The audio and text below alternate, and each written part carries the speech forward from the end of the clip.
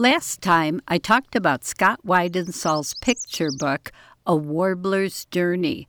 Today, I get to talk to Scott Weidensaul. He and I got together, at least virtually, a couple of weeks ago to talk about the book before it's released, May 14th.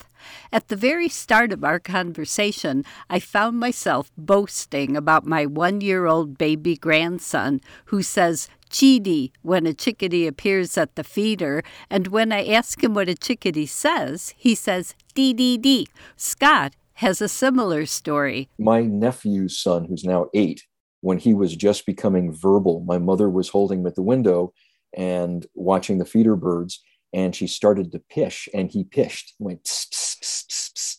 So his first word was a pish.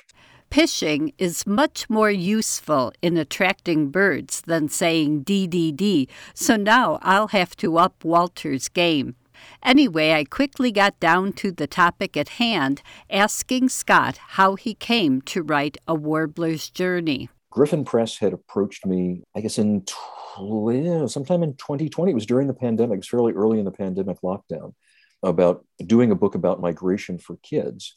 And we went back and forth around a couple of ideas and settled on the story of a female yellow warbler migrating north from her wintering site on a shade coffee farm in the highlands of northern Nicaragua, across the Gulf of Mexico to a backyard on the US Gulf Coast, and then on up to her breeding grounds along Great Slave Lake in the Northwest Territories in Canada. And it was an opportunity to talk about a couple of important conservation aspects of bird migration, including the importance of certified shade coffee for protecting bird habitat in Latin America, and some of the work that a number of indigenous communities are doing across Canada in particular in putting really, truly enormous areas of land into permanent conservation. And so the community in the book is modeled on a community called Lutzelk'e in the Northwest Territories. The Lutzelk'e Dene First Nation has just put something like 6 million acres of its ancestral land into a new national park called the Dene Nene National Park and Preserve.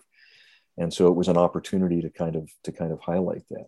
I love the ornithological accuracy in a book tailored for little children. I agreed to do the book on the condition that it was scientifically accurate and we did not anthropomorphize the bird. Birds are remarkable creatures. There's a lot more going on inside those little tic-tac sized brains than we've ever given them credit for, but they're not little people.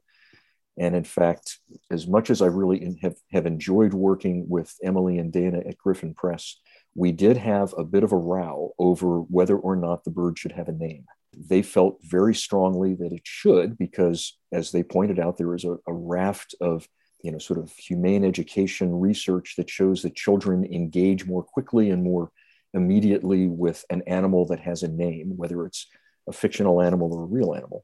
But I said, so what name should it be? Should it be a Spanish name when the bird is in Nicaragua?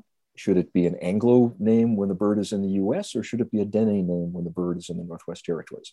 And I think that's when they realized that none of those names would be appropriate for a bird that lives its own life in its own world and is not a little person. How did he choose the particular bird in the book? Well, I wanted to do something that was small because, the immensity of, for example, crossing the Gulf of Mexico is even more impressive if you're small. We originally talked about doing a ruby-throated hummingbird, actually, but there are a couple of other storybooks about hummingbirds, and we wanted something that stood out a little bit.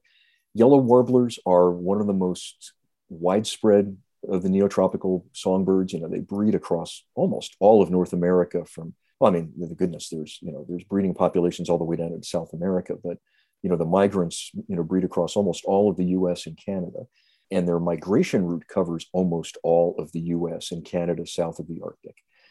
And I wanted to do a female just simply because, damn it, guys get all the glory. And that's just, she's got to get all the way back up there and produce eggs and do the incubation and an awful lot of the chick care. And so it just seemed appropriate. And I think there's a real, particularly with yellow warblers, there's a real subtle beauty to the female yellow warbler. There's just a, I don't know, there's just a real delicacy to their beauty. Next time, Scott Weidensaul tells us about the human characters in his lovely book, A Warbler's Journey, which will be released by the Griffin Press on May 14th. I'm Laura Erickson, speaking for the birds.